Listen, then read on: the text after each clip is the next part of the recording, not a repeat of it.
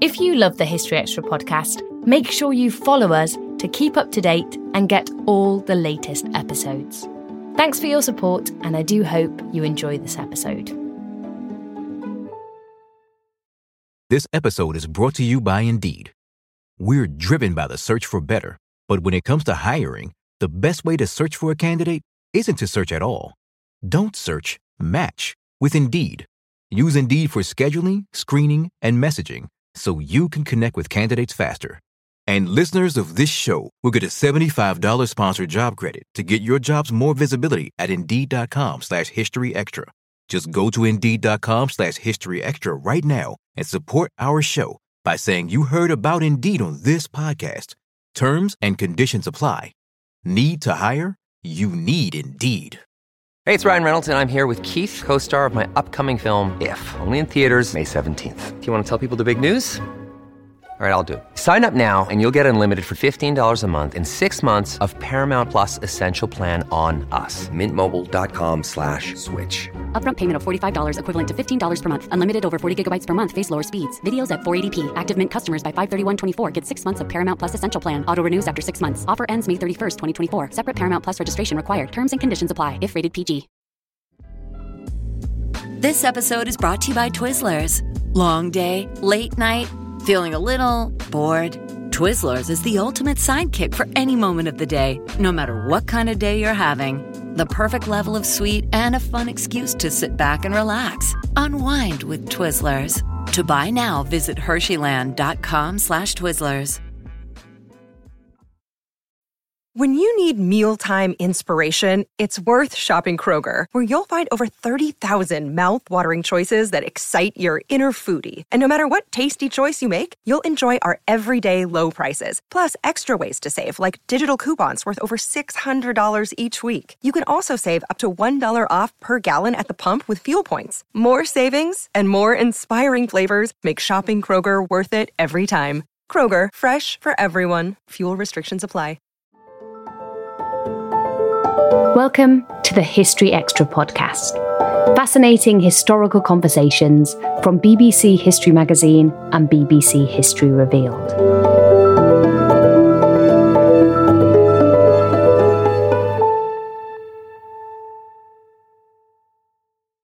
What was the difference between the Visigoths and the Ostrogoths? Why did the Goths have whole settlements devoted to the production of combs? And were these Germanic tribes really responsible for the fall of the Western Roman Empire? Speaking with Emily Briffett, Professor Peter Heather answers your questions on the Goths, from their debatable origins to their life on the frontiers of the Roman Empire and interactions with the Huns. Hi, Peter. Thank you so much for taking the time to talk with me today. It's my pleasure, Emily. It's lovely to be back, and I'm happy to talk about Goths at any time to anybody. Yeah. So, as you said, we're going to be talking all about the Goths. So, the best place to start with this is, who were the Goths? Well, that is the hardest question of them all, and the single most contentious. What one can say, which I think no one would disagree with, is that the term Goths is used as a label for some kind of unit of human beings, used in textual sources between the 1st and the 7th century, well, actually the 1st and early 8th centuries, where you can make some kind of argument that there is a historical continuity between the groups who are being called Goths at different times and in different places. The nature of those groups clearly changes over time. You would expect that over, 700 years. You wouldn't show me anything that doesn't change in 700 years. But it's possible and in some ways reasonable to argue that there is a continuity. And the group we're talking about are, in the 1st century, agricultural farming populations, not very demographically dense, not clustered together very tightly, not that numerous, certainly speaking a Germanic language with some kind of military capacity, and it all goes from there. So, following on from that, the next best question is, what is their origin story? This is a question from Mary Sandvig on Facebook. The origin story is a really interesting one. We have a recorded origin story by someone who was partly of Gothic descent, but writing in 6th century Constantinople. So a long way distant in time and place from the first time that Goths are mentioned in a passing way in historical sources. The first sort of historical mention is in Tacitus's Germania from the 1st century AD, and he doesn't locate them absolutely precisely, but the relative placements can be more or less worked out, and we're looking at northern Poland, somewhere by the Baltic, in the 1st century AD. The origin story in that 6th century text, it's the Getica by a man called Jordanes, who's not just a Goth, but he's partly of Gothic descent. That looks back further in the sense that it talks about the Goths having originated in a northern island where they had to cross the water to get to the European mainland. The northern island option that Jordanes plumps for, after a lot of thought, is Scandinavia. And at that point, people didn't realize that if you go all the way around the Baltic, actually Scandinavia is a peninsula and it's not an island. So in classical geography, Scandinavia is understood as an island, and he clearly means Scandinavia, and that's what he decided on. But as I said, he was definitely interrogating classical geographical sources to try and locate a story about a northern island. And he spends quite a lot of time talking about Britain to make the case that it wasn't Britain. And it makes you think that the stories that he had access to, and I have no real reason to think they weren't genuinely Gothic stories, but they're 6th century Gothic stories about the distant past. It's a long way in time and space from northern Poland in the 1st century, where we can pretty securely locate the first historically attested Goths. Those stories might have just talked about a northern island in general terms, rather than specifically Scandinavia.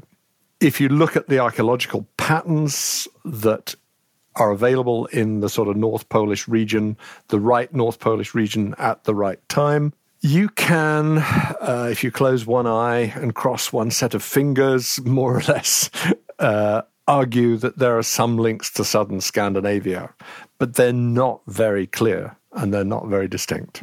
And the other point that is kind of fun, so might as well mention, we know what the naval technology is like in the Baltic region round about the birth of Christ, and it is rowboats that can take 24 people and about 700 kilos of baggage or whatever. So if there is a Gothic migration from Scandinavia at about this time, they're coming 25 people at a time. So this is a very slow dribble. This is not. It cannot be anything else. There isn't the technology for it to be anything else. So it's not necessarily a mass migration. It can't have been. It can't have been a mass migration in one fell swoop.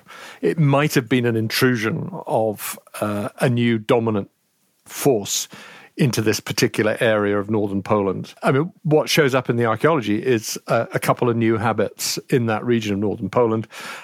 Suddenly they start burying corpses rather than burning them, but the cemeteries are mixed of inhumation and cremation, and that's new. The inhumation element is new, and they stop burying men with weapons.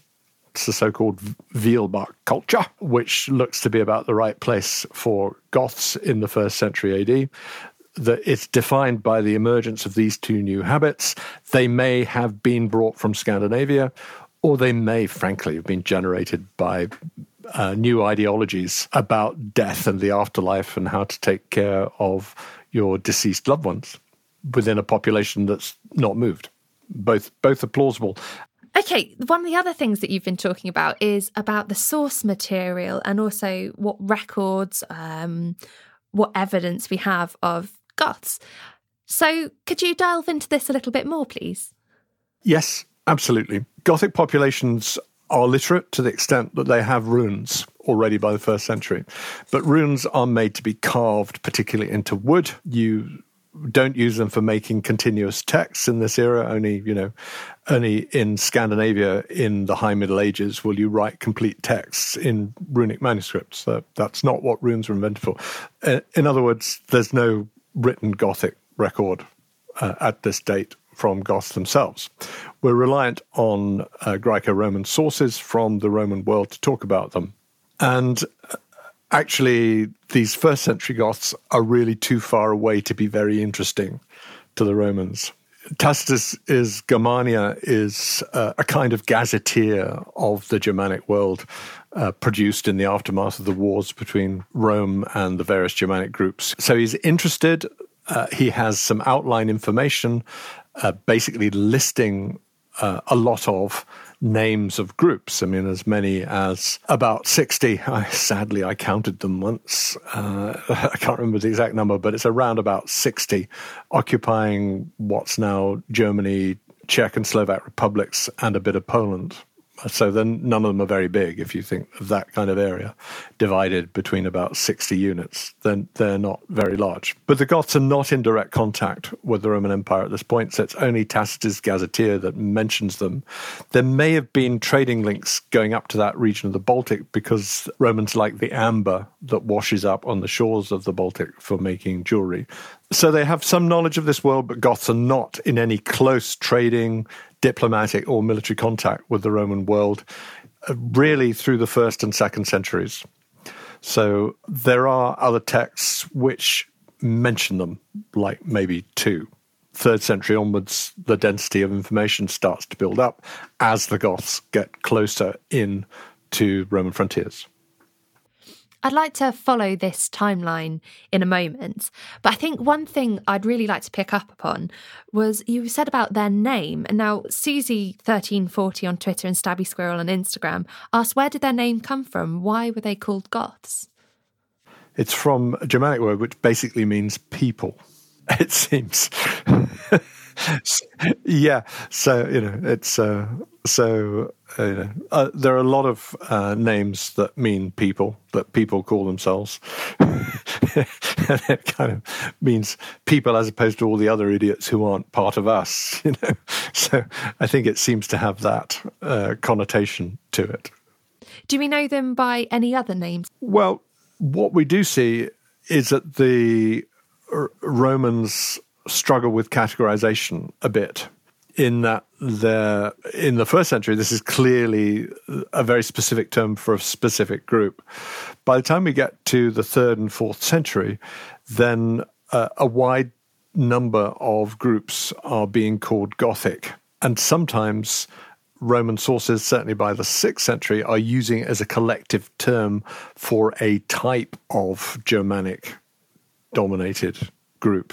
And certainly the larger Gothic groups that we see in later time periods have absorbed other named entities, and those other names appear within them. So it is clear that we're not just dealing with one fixed unit that stays as a fixed unit. There is recruitment, there is fragmentation. I mean, even those origin stories that are being told in the 6th century record that. The story told in the 6th century is that Goths came over from Scandinavia in 3 ships. Well, as we know, that would be 75 people. So this is kind of biblically mythic rather than actual. But they do say that one of the ships lagged behind, and the group that lagged behind got the name Gepids from the Gothic word Gepanta, meaning slow.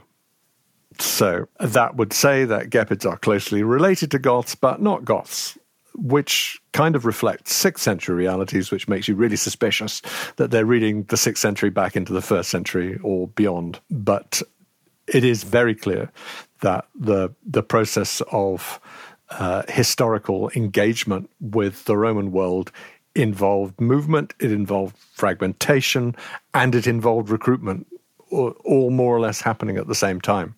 So Goths as such are not given a different name. It does seem to be their own name for themselves, but we see groups that have fragmented off Goths, off the main body, sometimes called Goths, sometimes not, and we see other groups not called Goths being recruited into larger Gothic-dominated entities. We don't always realise just how much our negative thoughts and experiences stick with us and weigh us down. You may find your brain constantly running through a highlight reel of bad moments. That comment your friend made last week that hurt your feelings. That frustrating thing your mum does. Or that silly thing you said in a meeting. Maybe it's time to get it all off your chest. Whether it's a tiny annoyance or something much bigger. Talking about it can give you some relief and lead you to a potential solution. That's where therapy comes in.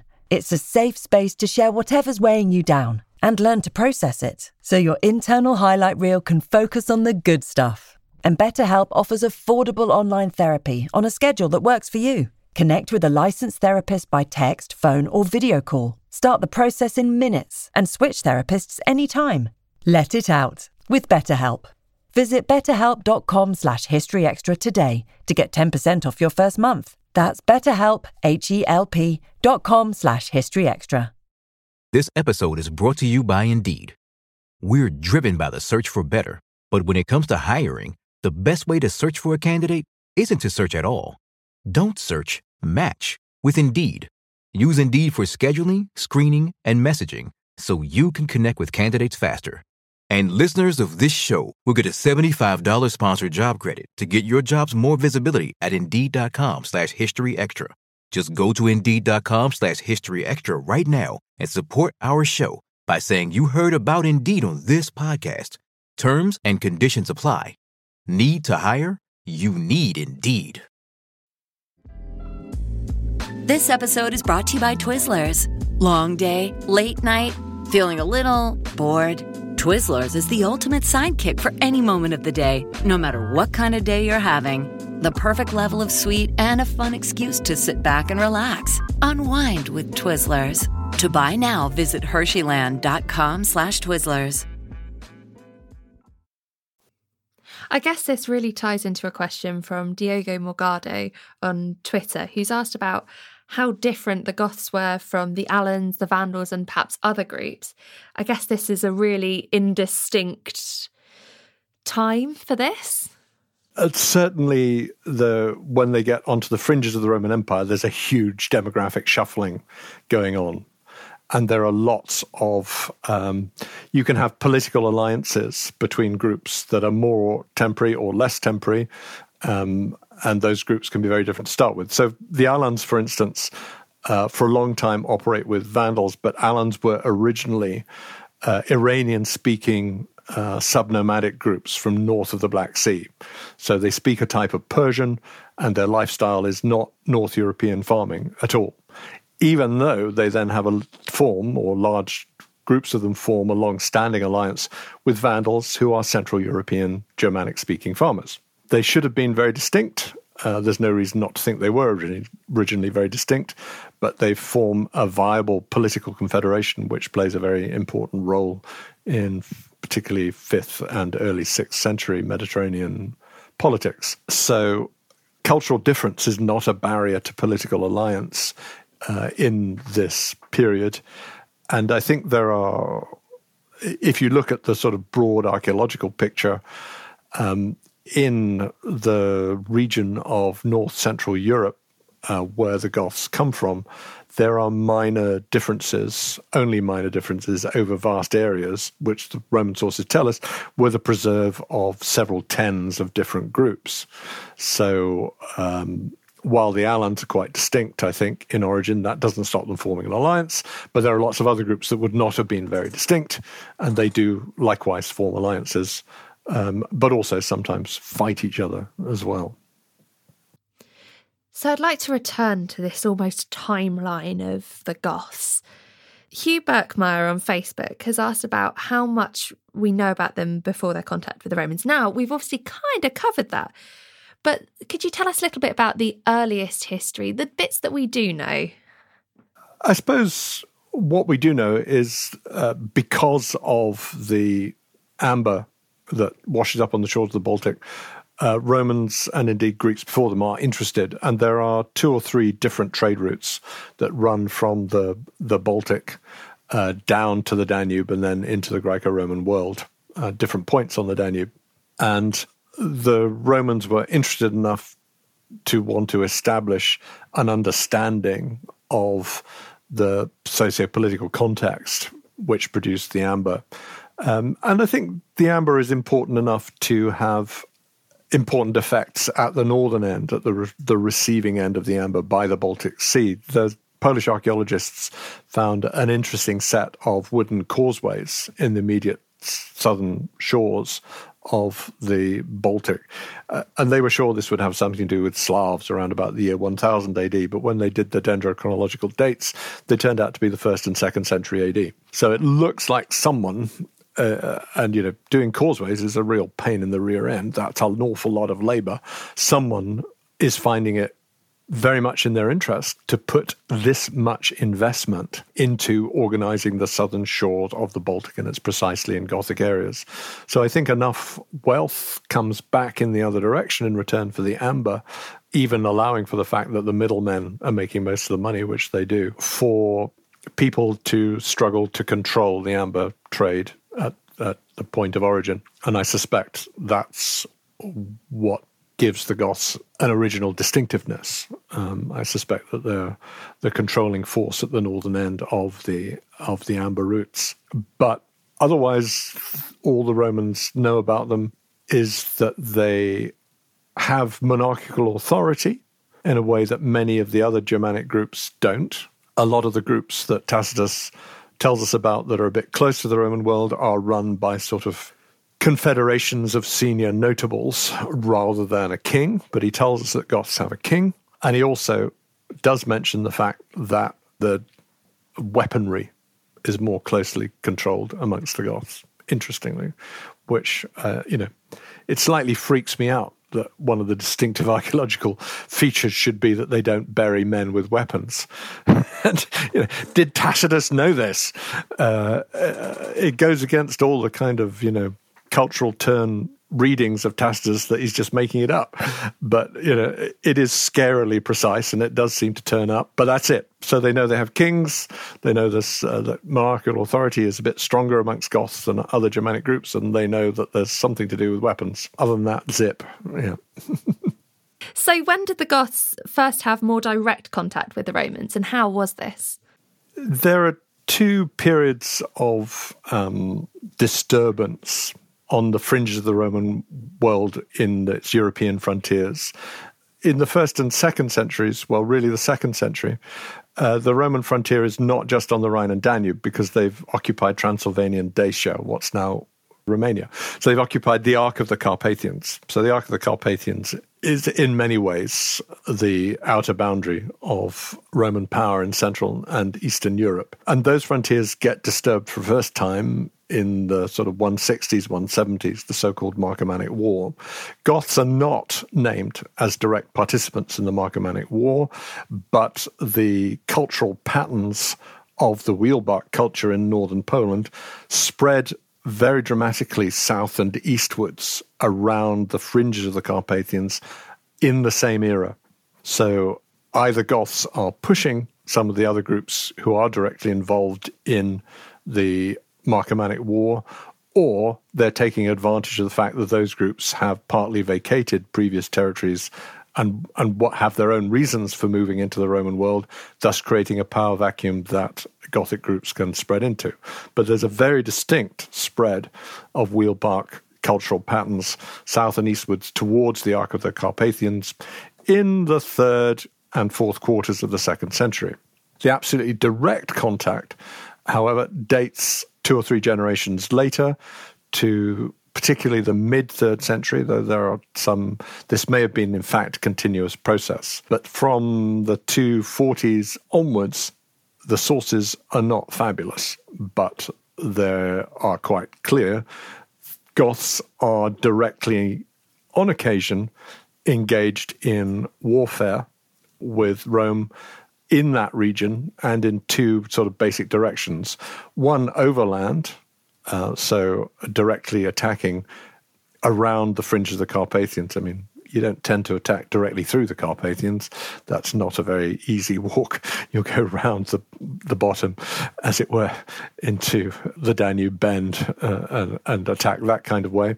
But then also from the later 250s, Goths by this stage have got hold of some of the coastline of the Black Sea, and they don't have the capacity to sail themselves, but they recruit local mariners who are willing to be hired out, and we get seaborne Gothic raids across the Black Sea. So between what's now Ukraine and northern Turkey, and sometimes even breaking out into the eastern Mediterranean. And again, the archaeological evidence is strongly suggestive of continued wheelbark expansion into the sort of semi-steppe zones and then the coastal regions north of the Black Sea into very much the territory that the current Ukrainian war is sadly being fought over in the sort of 230 to 270 sort of region. And that brings Goths into very direct conflict with the Roman state. Do we know what drove this conflict at all? We have no Gothic account of it. We know the nature of the expeditions. The Roman sources tell you that incidentally. They don't deliberately sort of set about describing Goths. But it's quite clear we're not looking at a centrally directed mass movement under one king, whatever Tacitus may have said about monarchical authority in the first century. We're looking at a series of military expeditions led by sub-leaders.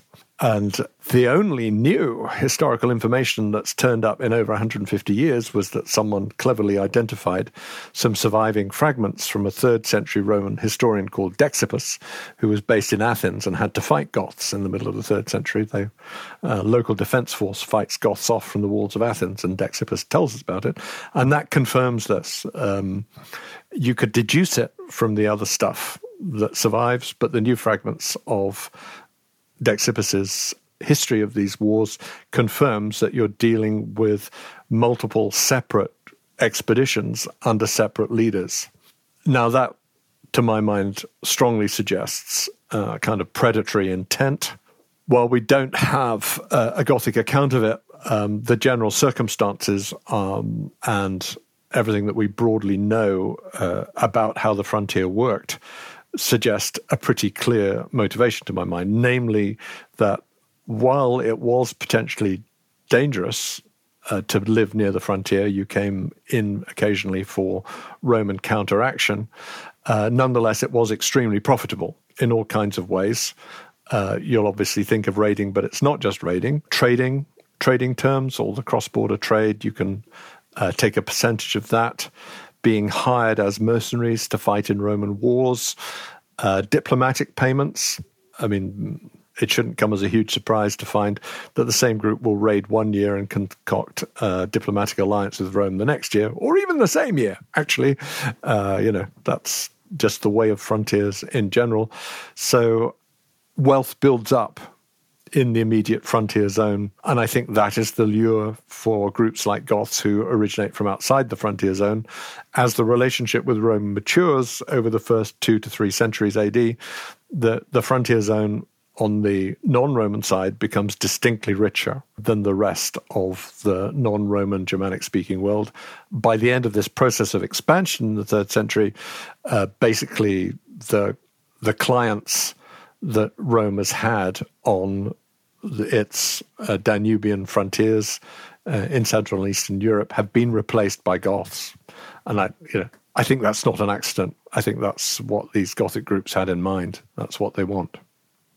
Thomas Keith on Facebook has asked about living on this frontier, and did it change the Gothic culture, as it were? It certainly did, and it changes it in some very obvious ways. So, for instance, by the time we get to the late 3rd and 4th century, the Gothic-dominated areas, they're sometimes called the Cherniakov culture. The metalwork, a lot of the metalwork that you find there is descended from wheelbark archetypes. So a lot of the personal adornments are grander, more fancy versions of what was there before, but they are distinct. On the other hand, pottery has changed completely, and pottery is now wheel-made. And that is Roman technology has been absorbed. And this process of expansion, so the Goths may have fragmented into these expeditionary forces under their own leaders that carved out their own territories, but they then recruit they clearly absorb local populations into them when they arrive at the point of destination on the frontier. So the Gothic group that we know most about in the frontier world is a group called the Tervingi, who live more or less on the Danube bend in Wallachia and Bessarabia of modern Romania. And they had Roman prisoners amongst them that they'd taken on raids into Asia Minor. They have local indigenous populations. Some of the indigenous populations move out in the face of Gothic expansion, and there are large-scale transfers across the Danube, particularly in the 290s and the first decade of the 4th century. But lots of locals clearly stay, and they're absorbed into this new political entity that forms. And this new political entity doesn't just absorb these culturally very different populations, it also then reestablishes different political relations between some of the originally separate Gothic expeditionary forces. So, and then, of course, it's very busily engaged in trading with the Roman world, and Chernyakhov sites are full of wine amphorae. You find lots of fragments of wine amphorae, which there were none of in northern Poland. So the range of luxury goods available has changed in the Gothic world, amongst many other points that one could make by the 4th century. Do we have any ordinary accounts from perhaps the Roman population or the Gothic population of just what life was like in any ordinary interactions between these peoples? Apart from, obviously, we've spoken a bit about trading. You get fragments, really. Some of the archaeological evidence is very suggestive. So there's a period from the 330s onwards of very close relations between particularly these Tervingi Goths and the Roman world. And in that era, cross-border contact is intense. And Roman coinage is found on every Gothic site from that era. Tacitus describes this in the 1st century on the Rhine, that groups close to the frontier basically use Roman coinage for everyday kinds of transactions. And you get some production of luxury goods for the Roman market. The classic one is combs made out of antler and bone. And there are whole settlements that are devoted to the production of combs, some of which are clearly shipped out into the Roman world, others consumed within the Gothic world. We have one saint's life produced from the descendant of, or produced about the descendant of one of these Roman prisoners taken from Asia Minor. It's a saint called Saba, who was eventually martyred in about 370. But that describes a world of small villages where, except in moments of tension, the frontier with the Roman world leaks like a sieve. People move backwards and forwards across it very easily. The Danube has a lot of very marshy delta-type areas at this point. It's not a huge, clear flowing river, which was created by modern riverine mechanics.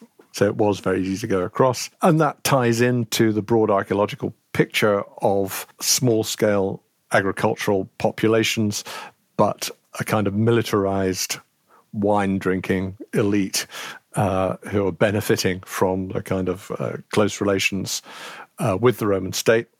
Those relations also having their downside in the same era as all these wine amphorae are being shipped. And then 3 Gothic military contingents are marched off to Persia to fight in Rome's Persian wars. You got paid for it, but Persia's a hell of a long way from the Danube, and the Persians are really good at killing people. So I'm not sure that this was the unalloyed boon that some of the literature seems to suggest, that, the chance to go and fight Persia. Okay, boys, that's going to be fabulous, Rosemary D. Kelty on Twitter has asked, how did the Romans navigate attacks from the Goths, and were there any perhaps truces or instances of collaboration between Goths and Romans? I think in the middle of the 3rd century it's pretty chaotic, but the Romans have a kind of very well-practiced and choreographed routine for trying to deal with attacks on the frontier. And it's all about divide and rule. It's about finding someone who's willing to work with them and using that partner to help to control the situation north of Danube and minimize attacks. I don't think they were ever thinking that they could stop attacks entirely, but they do think they can minimize it. And you do see eventually, there are hints of it already in the 3rd century, but when things calm down, for instance, there are long-standing treaty arrangements which the Romans impose on these Tevingi Goths who are nearest to the empire, which last about a generation, from the 330s to the 360s. They always have the same kind of character. They're imposed by a Roman military demonstration of immediate military superiority. Doesn't have to be an outright military defeat, but it has to be a recognition of Roman superiority. So Constantine builds a bridge across the Danube, moves his army across it, and the Goths are forced to surrender. On the basis of that, high-status hostages are taken. The son of the Tevingi leader ends up in Constantinople and is brought up there this time. That's the kind of stick side of it, but there's also a carrot side of it. The Goths are given special trading relationships, which is why all the stuff then flows across the Danube. And also, Rome looks on occasion to borrow military, or actually hire military support from Goths for campaigns against the Persians, the main enemy in the east.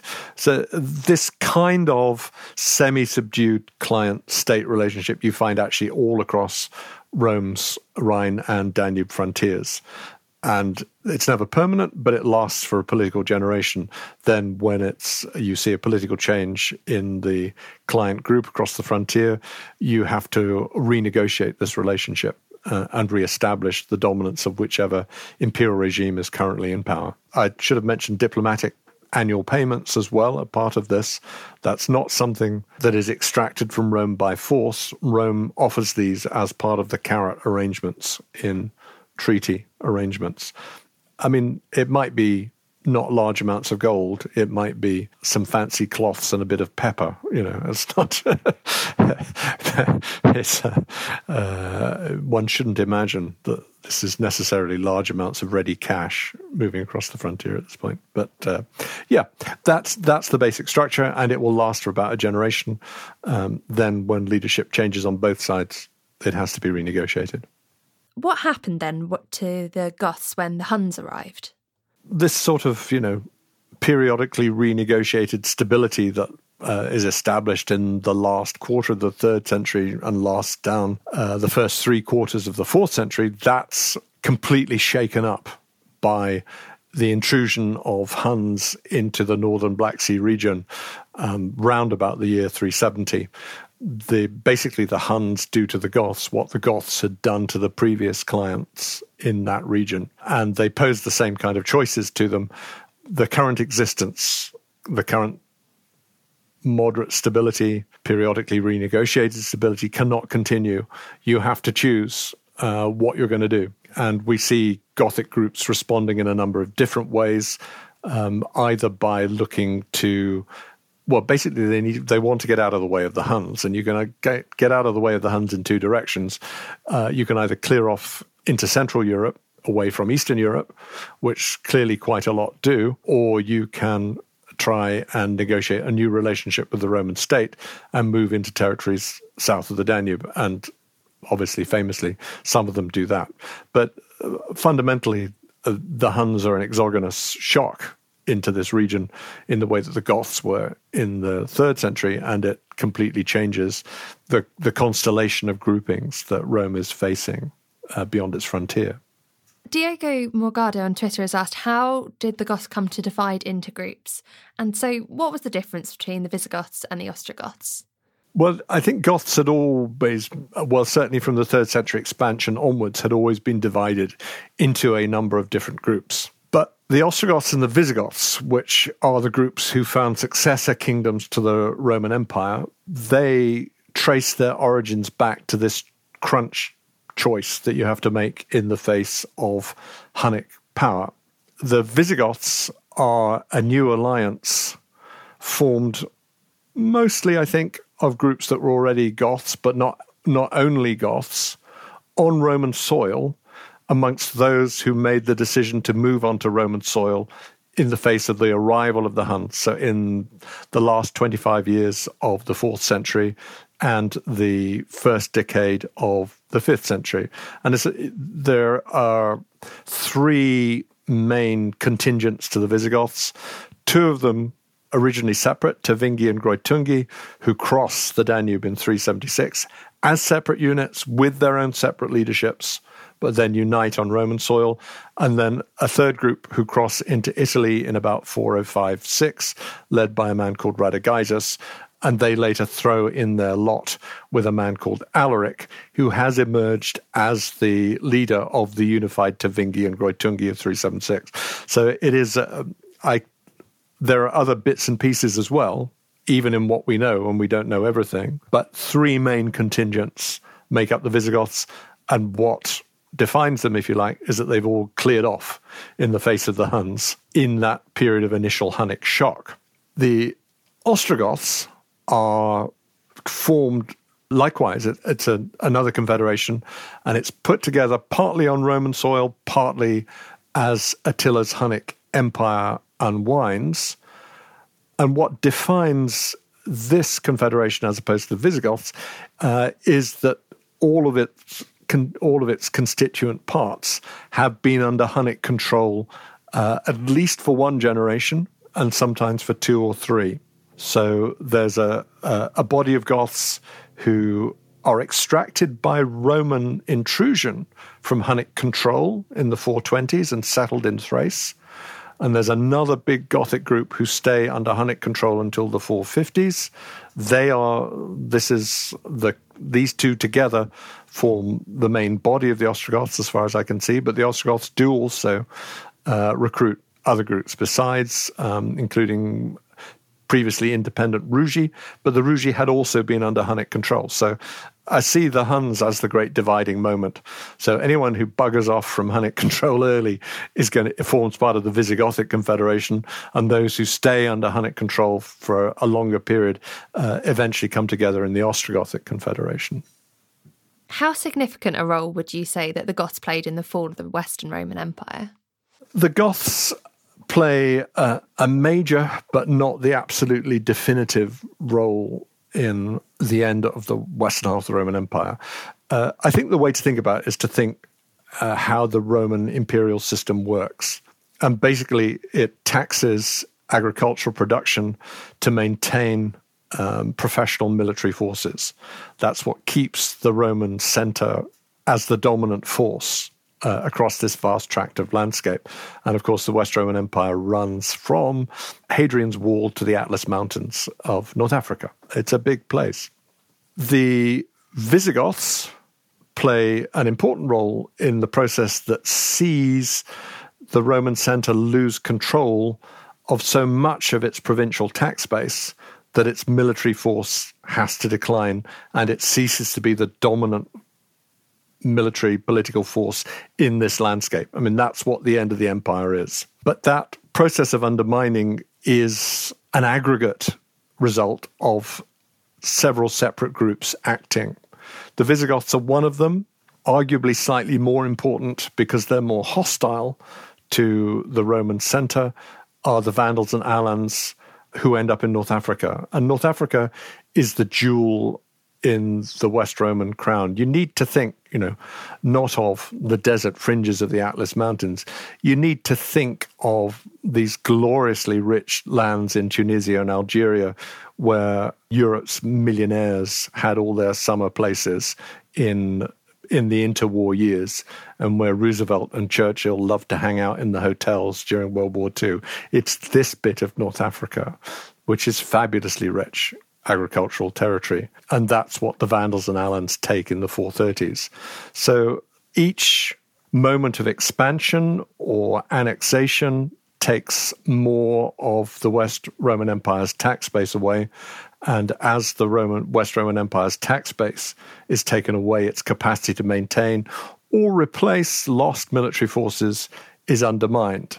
And that's what's so different about the Gothic impact on the Western Empire and the Gothic impact on the Eastern Empire. Yes, the Goths, the Tervingi and the Greutungi win this huge victory and kill the Emperor Valens in 378 at the Battle of Hadrianople and destroy 2/3 of his field army on one morning. It's a colossal victory. But the key revenue-producing areas of the Eastern Empire are Western Asia Minor, Syria, Palestine, Egypt, some bits of North Africa. These are not touched. Goths never get anywhere near it. The flow of revenues is not disturbed, and therefore the army can be rebuilt. The Goths, on the other hand, are settled in Aquitaine in the Garonne Valley to start with. That bit of territory drops out of Central Roman control. At each moment of weakness, so when the Vandals then take North Africa, that's another big chunk that's dropped out of West Roman central control. You see the erosion of the tax base of the Western Empire. So the Goths are not alone in making this process happen, nor did they think clearly. For a long time, they clearly didn't think that we were going to see the end of the Western Empire. They thought they were going to exist in a kind of confederative political space with Roman emperors as the dominant force, and that they would be important allies. That's clearly the model that they've got going at least until the mid-460s. So it's not a deliberate plan to destroy the Roman Empire. It is an aggregate process which, over time, takes away so much of the tax base that basically the Western Empire runs out of military force. And then from the late 460s, everyone, it's a light bulb moment. Everyone realizes, oh my God, they don't have any soldiers left. We can run this place by ourselves. And that's what we see. The final unraveling is very fast from the late 460s, and everyone gives up any pretense of holding any longer to a kind of confederative process, thinking, oh yeah, fine, we'll just run our own kingdom. So after this point, what happens to the Goths? This is a question from TW on Twitter. Yeah, so the descendants of the original Visigothic Confederation, which Alaric had put together in the 390s and 410s, are now the dominant elite of their own kingdom. And we don't know too much about it. There's a big argument about this, but I think it's a non-event, this argument, actually. It's been argued they received shares of tax revenues, but I have no doubt, actually, that they received actually allocated shares of physical real estate. That's the payoff that a Gothic king has to give to his warriors once they've established their own kingdom. So permanent landed estates. But, and this, for the most part, this is in southwestern Gaul, where the new Visigothic kingdom has its original heartland. But this post-Roman world is one that is changing. Its geopolitics are not stable. The last person with a claim to be a Western Roman emperor is assassinated in 481. In the last 2 decades of that century, we see a new force rising in Western Europe, which is the unified Franks. And they've not been unified before now. So their unification is effect and not cause of the disappearance of the Roman Empire. But we get the Merovingian Franks united under Clovis, and they are clearly very scary and very dangerous and very powerful, and they're very much situated in Gaul. The process of unification amongst the Franks then triggers a process of Frankish expansion, not least south towards the Mediterranean. I mean, who wouldn't? That's where I'd expand, given half a chance. Certainly where I'd go, faced with the choice between Luxembourg and the Mediterranean coast. No offence to Luxembourg. And so this new Gothic kingdom starts to come under heavy Frankish pressure and suffers some defeats. And the sources mention it, but don't give us in any great detail. We see the transfer of this Gothic elite from their estates in Aquitaine to estates in northern Spain. That's recorded in the 490s and in the first decade of the 6th century. So I think in the face of rising Frankish pressure, these new Gothic elites think, well, Spain maybe looks better. The other side of the Pyrenees, safer. We'll move there. So I think they do still have a sense of themselves at this point, and they do make calculations about where life will be better. And they obviously have dominance in Spain and basically transfer the settlement process to there. When did people actually stop identifying as Goths, and when do we see the use of that term fade away? It's only really with the Islamic conquest of the 8th century in Spain that the sort of continuity of large-scale use of Goth disappears. The Ostrogothic Confederation in Italy, which creates this successor kingdom in Italy, that's dismantled by the Emperor Justinian in the 6th century. And there's no reference to people called Goths after the 6th century in Italy. There must have been some descendants there, but they're getting absorbed into Lombards or just into the Byzantine population, depending on where they were settled. So Goth disappears in Italy with the Byzantine reconquest. It stays in Spain until the Islamic conquest. But even the Christian enclave kingdom in northwestern Spain uses the Gothic name and uses Gothic law. And the Gothic law code that had been produced within the Spanish kingdom has new life in the Middle Ages as that kingdom expands back into territories that Islam had conquered. What is clear, though, is that the use of the term Goth and its significance had changed in the course of the 250 years that the Visigothic kingdom is in existence, from the 470s down to its destruction at the hands of the Muslim conquerors in the 8th century, in the sense that the originally distinct Gothic military elite clearly intermarries with peers amongst Roman landowners, and maybe the original unity between greater and lesser members of the original Gothic Confederation is broken up as new alliances are formed between its original elite and sitting Roman elites. That changes. The kingdom is still called Gothic. They still use a law code that's called Gothic law, but you're seeing a reconfiguration of socio-political alliances within that kingdom. And the new elite of the later 7th century, while calling itself Gothic, is generally understood, and I think correctly generally understood, to be a new elite that's formed out of the amalgamation that's followed the creation of the kingdom. Erica Flitton on Facebook has asked about how they viewed themselves. Did they have a self-identity? Maybe were there any defining skills or traits that they had? You don't get internal Gothic accounts of themselves. The measure, and identity is kind of one of the hot issues in the historiography of the last 20, 30, 40 years. And it's complicated by the fact that Goths clearly aren't a single people that has a continuous history. There's all this process of fragmentation, recruitment, renegotiation. Identity is renegotiated many times over the 700 years where we know Gothic groups are being called Goths and calling themselves Goths. So identity is a renegotiation. It's not a solid, unchanging given. But the fact that these groups continue to call themselves Gothic, and whenever you've got detailed historical information, you can see that there is a reason why they're calling themselves Gothic. And the Visigothic alliance is largely made up of groups that were already Gothic. That's why it's Gothic. Those kind of points are worth holding to. And that suggests to me that these people probably do have a strong sense of identity, but some of them only. The evidence is from really the period of the creation of the successor states and afterwards, but at that point you have a distinct caste element in Gothic groups, in the sense that you have elite warriors who are one social caste, you have lesser warriors who are a secondary class with different rights, lesser rights, and you have a class of slaves. And quite clearly, the people who matter are the elite warrior groups. And I think these are, if we're asking who the Goths are, it's these people. And it's their sense of identity which is giving the group its identity. Lesser warriors and slaves, they could be anyone from anywhere. Their main defining characteristic is military ability, unfortunately. That's what they're good at. And when they fail to maintain their military edge, as the Ostrogoths do in the face of Justinian's campaigns in the 6th century, and then the Visigoths likewise failed to do in the face of the Islamic expansion into Spain in the 8th century, then they cease to exist.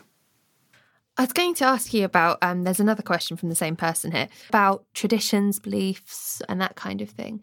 But I guess in a way we've kind of spoke a little bit about that through, particularly in regards to burials. Is there anything else to say about it? In cultural terms, well, we know they speak Germanic language. We have the earliest bits of Germanic writing to survive are Gothic, because some of them convert to Christianity in the 4th century, and we get a Gothic Bible translation, not from the 4th century, but from the 6th, from Ostrogothic Italy. So we get a sense of the Gothic language. It's one of the main language branches of the early Germanic language family. What their belief structures were like before Christianity impacts upon them is very hard to say. There are just a few echoes in the texts, and what you feel you might be able to deduce from what they do archaeologically. And there's a pretty substantial margin for error there, shall we say.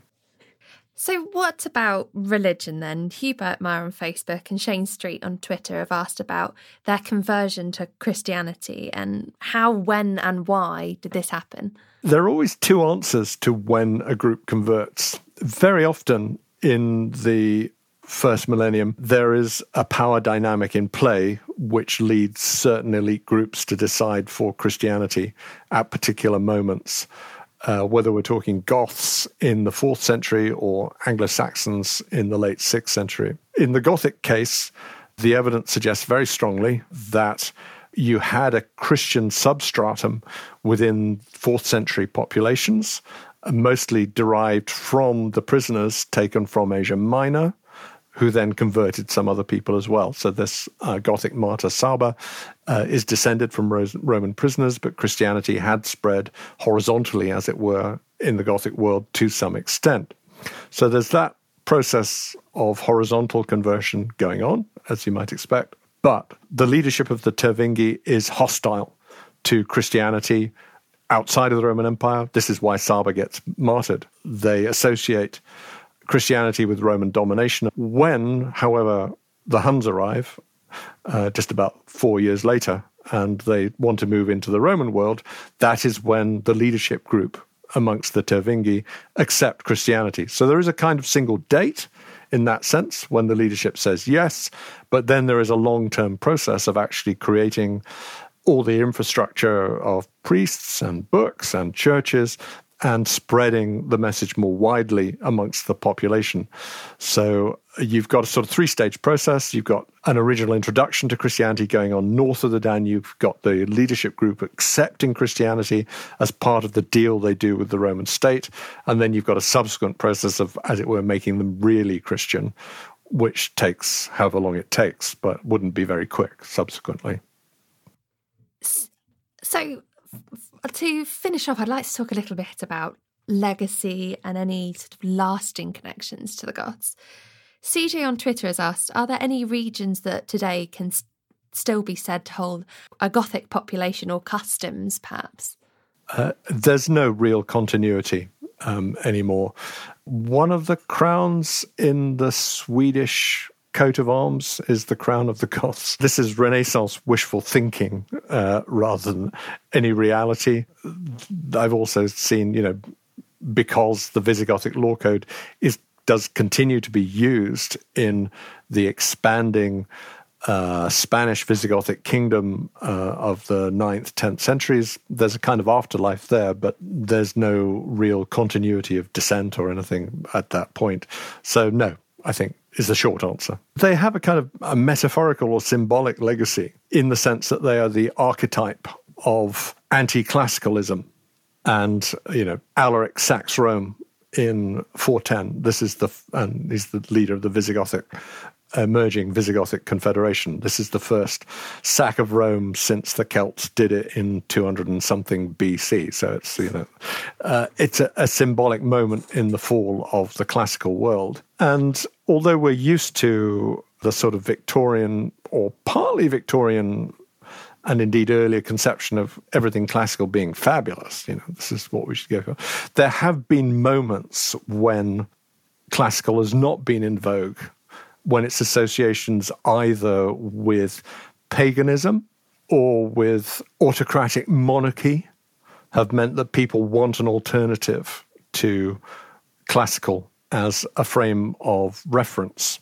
So the Houses of Parliament are built in a deliberately non-classical architecture, which they think is Victorians call Gothic, because classical architecture is associated not with democracy and with responsive, answerable government, but with autocratic, dominant monarchy. So Palladian architecture, classical architecture, that's the architecture of autocracy. And we don't want that. It's a deliberate choice to build it that way. And again, when we get these extraordinary Gothic cathedrals of the Middle Ages, that's because they're not Romanesque. They're not, which had been the previous architectural style. They're non-classical. Got nothing to do with Goths. We don't think, Goths, I don't think, built anything that wasn't of wood that we know about. But it becomes a convenient label for the non-classical when the non-classical is being viewed positively, which it is from time to time, even despite the largely classical dominance of the large-scale dominance of the classical frame of reference within Western civilization. It's not completely predominant.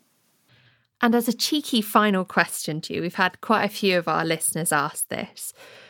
Is there any connection between the Goths and the use of the word Goth as a subculture today?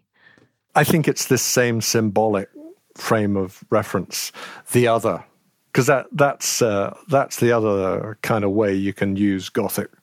It's the way that Vandal is used in the same way, but no one wants to be. Vandal has such specific connotations that no one wants to use that term.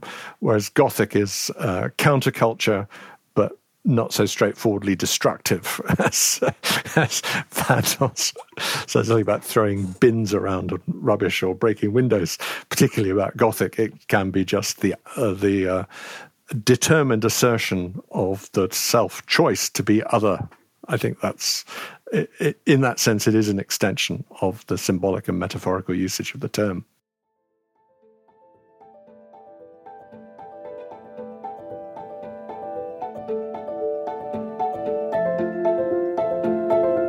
That was Peter Heather, Professor of Medieval History at King's College, London. If you're interested in finding out more about the Germanic tribes that were discussed in this episode, then head over to BBC Sounds, where the Forum have recently released their episode all about the Goths. Just search for The Original Goths to bring that up. Thanks for listening to the History Extra podcast. This podcast was produced by Daniel Kramer Arden. A collision between a Chinese jet and an American spy plane. He came and rammed into our left wing. With relations increasingly strained, what are the chances of things spinning out of control? The Western world was asleep. I'm Gordon Carrera. I'll be exploring the friction in this most important of relationships and asking, has the West taken its eye off the ball? You cannot ignore China. From BBC Radio 4, this is Shadow War, China and the West. Listen wherever you get your podcasts.